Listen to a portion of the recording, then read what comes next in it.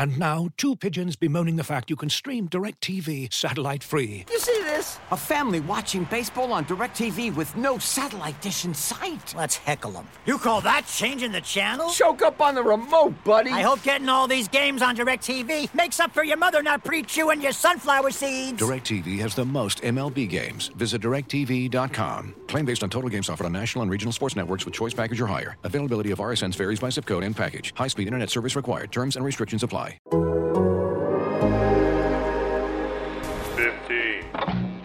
On today's Fantasy Baseball in 15, we'll discuss a couple of struggling closers and break down a beefy selection of pitching streamers.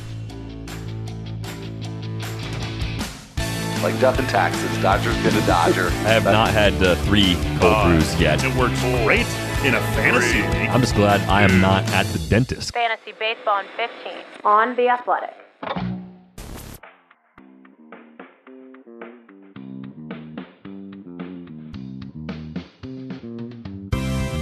Welcome to Fantasy Baseball in 15 for Thursday, June 24th, presented by Topps.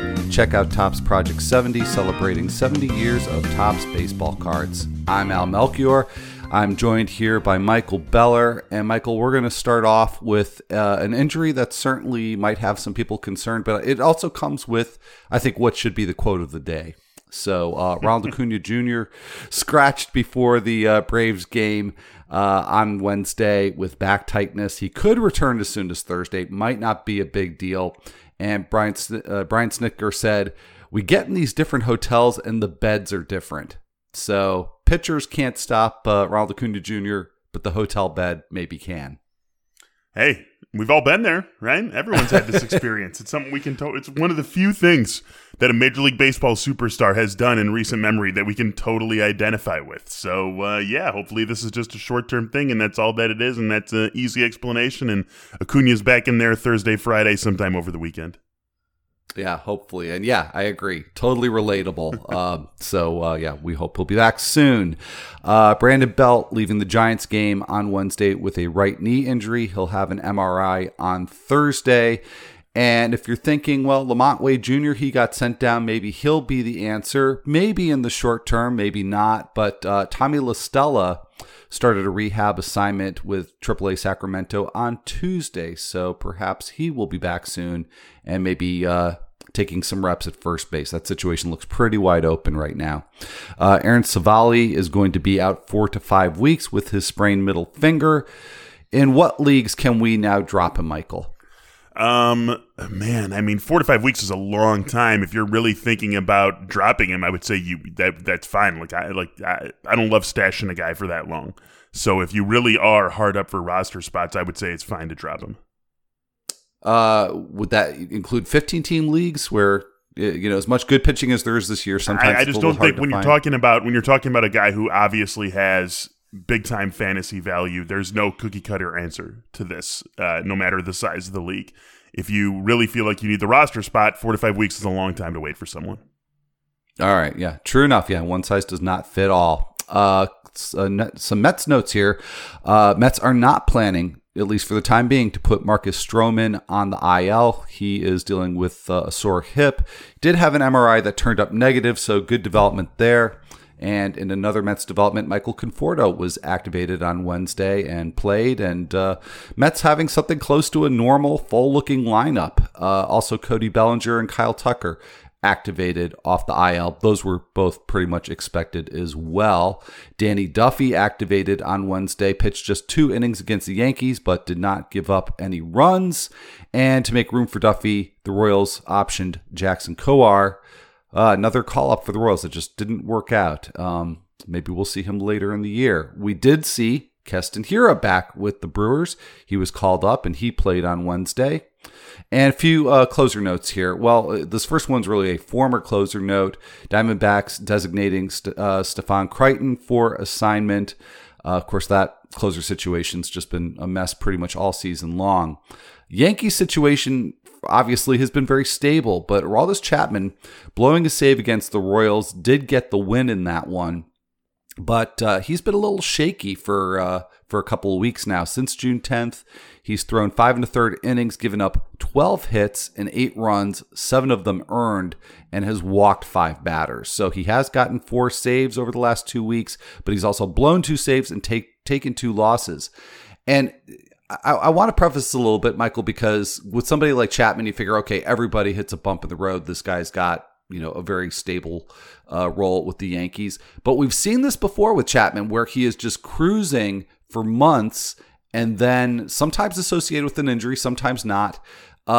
He will have a really rough patch and sometimes even get demoted to a setup role for a brief period. And with Zach Britton back, I don't think that's completely unthinkable.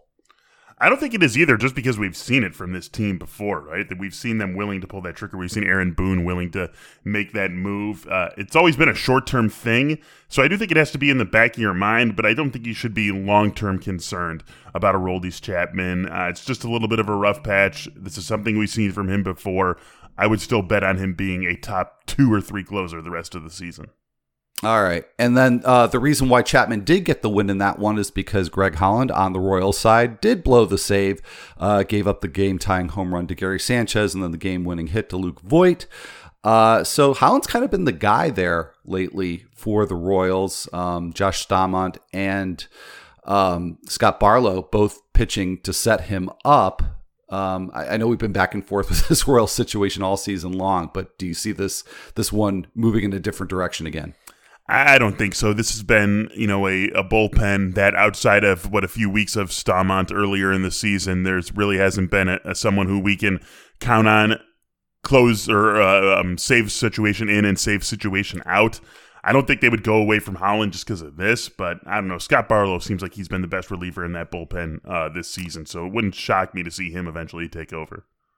Yeah, I agree on that. And as somebody who's stashed Barlow, the situation's a little frustrating, but it's still early, and with the trade deadline coming up and everything, maybe he still gets his shot at some point. And kind of an interesting development in Texas, Joely Rodriguez getting the save against Oakland. Ian Kennedy appeared to be available. So any thoughts or explanations on this one? No, I mean, we just, so this is going to happen. This is going to happen some at times during the season. Clearly, the Rangers want to be showcasing Ian Kennedy to be able to trade Ian Kennedy. So I don't think that we see a closer change here until and unless Kennedy gets traded. All right. I guess if there's another takeaway here, it's maybe that, and not that we wouldn't have anticipated this anyways, but maybe Rodriguez gets the role later in the year. So something to just think about. All right, well, let's take a look at a few of the other performances from Wednesday from hitters and starting pitchers. So Adolis Garcia, we talked about him maybe about a week ago. I had a little bit of concern that he had really started to slow down in terms of his overall production. You said not to worry, and you were right. So a couple of homers on Wednesday against Oakland.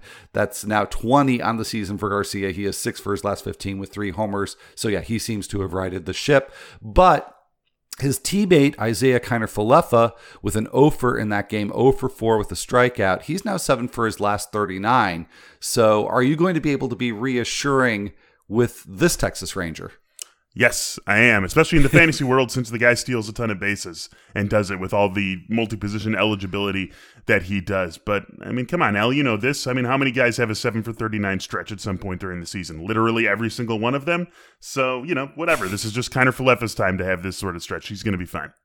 Maybe a bad hotel bed. I don't know. I will say I included him. Yeah, everybody has a stretch like this. I included him because I have had some skepticism over the course of the season. So, but yeah, we'll keep the faith. Josh Bell, somebody that we should have kept the faith in earlier this year, just a horrible start that seemed like it was never going to end, and it did end. He went 2 for 4 with a grand slam. That's his 10th home run of the season at Philadelphia on Wednesday. Since the 13th of May, I mean, that felt like an eternity getting to mid-May with Josh Bell, but since then, a 291, 350, 518 slash line. And I guess the only question with Bell is just, who is this guy production-wise? Because he's had these large chunks of extreme performance. He seems to be now trending towards some excellent performance. I think that's who he is. I think his skill set is going to naturally expose him to being a guy who goes from extreme to extreme. That's just the sort of player he is. What I will find interesting is, what happens over the next month with the Nationals, and are they buyers? Are they sellers? Are they stand-patters? Just 3.5 games behind the Mets in the NL East. So this is still a team talented enough to make a playoff run. I will be very interested to watch them. And if they do end up becoming sellers, who ends up being on the block? Josh Bell could be one of those players.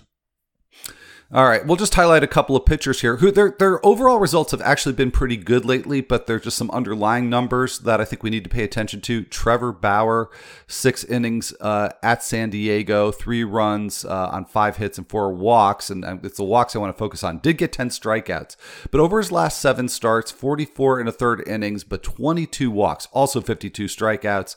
But the WHIP has been 1.26 over that period, which is certainly much higher than you would want or expect from Trevor Bauer. Rich Hill, his 5th straight start, that was no more than 5 innings. He too, he walked 5 batters in that, so walks maybe a little concern for him too. 12 in his last 24 and 2/3. So Bauer and Hill, any concerns, even though the overall numbers have not been bad? Yeah, and that's the key, right, is that these guys have both had a little bit lesser performance than we would expect from them, especially Bauer. But even in that lesser performance, the overall numbers haven't been bad. So I'm not too concerned about either of them long-term. Maybe Hill, just because of the age and the fact that he already isn't going deep into games. So if now we have a trend of him, being a 5 and dive sort of pitcher, there's a little bit of a limited upside in the fantasy world there, but I'm not too concerned about either of these guys just yet. All right, so you think that Bauer will stick as a top pitcher? Yeah, like a top 10 pitcher, top 12 pitcher. Yeah, I think he will. All right. Looking for an assist with your credit card, but can't get a hold of anyone? Luckily, with 24/7 U.S.-based live customer service from Discover, everyone has the option to talk to a real person anytime, day or night. Yep, you heard that right. You can talk to a real human in customer service at any time. Sounds like a real game changer if you ask us. Make the right call and get the service you deserve with Discover. Limitations apply. See terms at discover.com/creditcard. Let's go on to the streamers for Thursday. We've got one streamer versus streamer, potentially Joe Ross and Cody Petit in the Nationals-Marlins game. We've got Jameson Taillon with a pretty nice matchup against the Royals. Colby Allard's pitched very well lately. He gets the Athletics. Carlos Martinez, very inconsistent this year, but with the start against the Pirates, maybe we see the good Carlos Martinez. And Zach Davies with a tough start at the Dodgers. And then just to wind up this list, Tony Santillan against the Braves. So let me recap here. Ross, Poteet, Taillon, Allard, Carlos Martinez, Zach Davies, Tony Santillan. Anybody you like to stream? Yeah, there's a few guys on here. Taillon and Joe Ross immediately jump out at me. They would be my first 2 choices here. I think I would lean, and then the next 2 I would look at are Colby Allard and Carlos Martinez, and that is purely one guy's pitching well, one guy's got a great matchup. I usually tend to favor the guy who's pitching well, but I'm still thinking Taillon and Ross are way ahead of the pack here. All right, looking good. And then speaking of looking good, let's go to the stock watch and start with a couple of players who are on the upswing. Jake Cronenworth, big game against the Dodgers on Wednesday, including his homer that made it 3 straight games with a home run. He has now homered in 4 of his last 5 of his last 8 games. And over that 8-game stretch, he's batting .407 with 7 barrels. That is locked in. So I know Cronenworth is not somebody you're really going to be able to pick up, except maybe in like a 10-team league. So, I mean, should he be picked up there? And on the flip side of this, is this a sell high moment? I suppose it is. I definitely should be added in 10-team leagues if he can be. But I don't know. I love being involved with this San Diego offense. So I would be making sure that I am valuing that as part of what Jake Cronenworth brings to the table if I was putting him out there in trade discussions. All right. Now, the up on the pitching side here is a little bit, maybe it looks a little bit suspect, but Eduardo Rodriguez, not good surface stats, a 7.20 ERA this month, but the peripherals have been really good. 30% strikeout rate, a decent home run rate, 1.35, but he's stranding fewer than half of his base runners. So, what do you do at this point in terms of having some trust in Rodriguez? Yeah, I just don't know. That's a ridiculous strand rate, and obviously we know that that's going to turn around. But there's just been too many negative signs tied to him this season. He is not someone who I am necessarily betting on a second half bounce back from. Okay, and a couple of players on the downswing. Jazz Chisholm Jr., 5 for his last 40 with no homers, just 1 steal, 13 strikeouts, which is actually a fairly normal rate for him. But it's not as if he's having a ton of bad luck either. So is this, just the majors adjusting to him, after a surprisingly great start? Yes, indeed, and now he'll adjust back. We got to have confidence in a guy like Jazz Chisholm that he's going to be able to adjust to the adjustments. It's going to take some time. It's already taken some time, but I don't think we should be shocked to see a 5 for 40 stretch in here after the start he had to the season and this being his first real time in the majors. So I have plenty of confidence that he's going to be someone who is able to make those necessary adjustments and get somewhere back to where he was earlier in the season. Alrighty, and then we'll wind up here with Casey Mize, who's not pitched terribly, but definitely a cut below where he had been. His last 3 starts, just 13 strikeouts and 17 2/3 with a 4.58 ERA. But really the biggest reason why he's down on the stock watch is because he's on the verge of having his workload limited. There was a recent piece in the Detroit Free Press by Evan Petzold that said that this is coming soon. We knew it was coming at some point. So do you just beat the rush and drop him now to make room for somebody, or do you wait and see how this plays out? I would probably wait and see. What coming soon means. But once we get some real signs of his innings getting limited, he is someone who I think can be on the chopping block if you're making moves. All right, so something to consider there as we get towards the end of the week. But that's going to be all for this episode of Fantasy Baseball in 15. And we would just ask that if you do have a moment, go ahead and rate this podcast, write up a review. We would really, really appreciate it if you do that. I'm M. Melchior, and for Michael Beller, we'll be back here on Friday.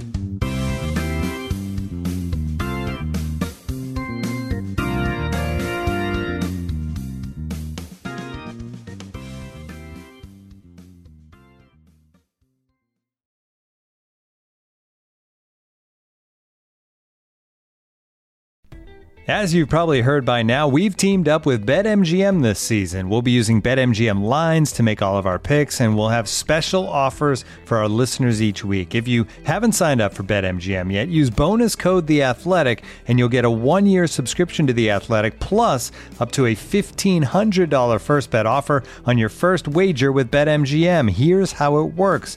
Download the BetMGM app and sign up using bonus code The Athletic. Make your first deposit of at least $10. Place your first bet on any game and claim your voucher for a 1-year subscription to The Athletic.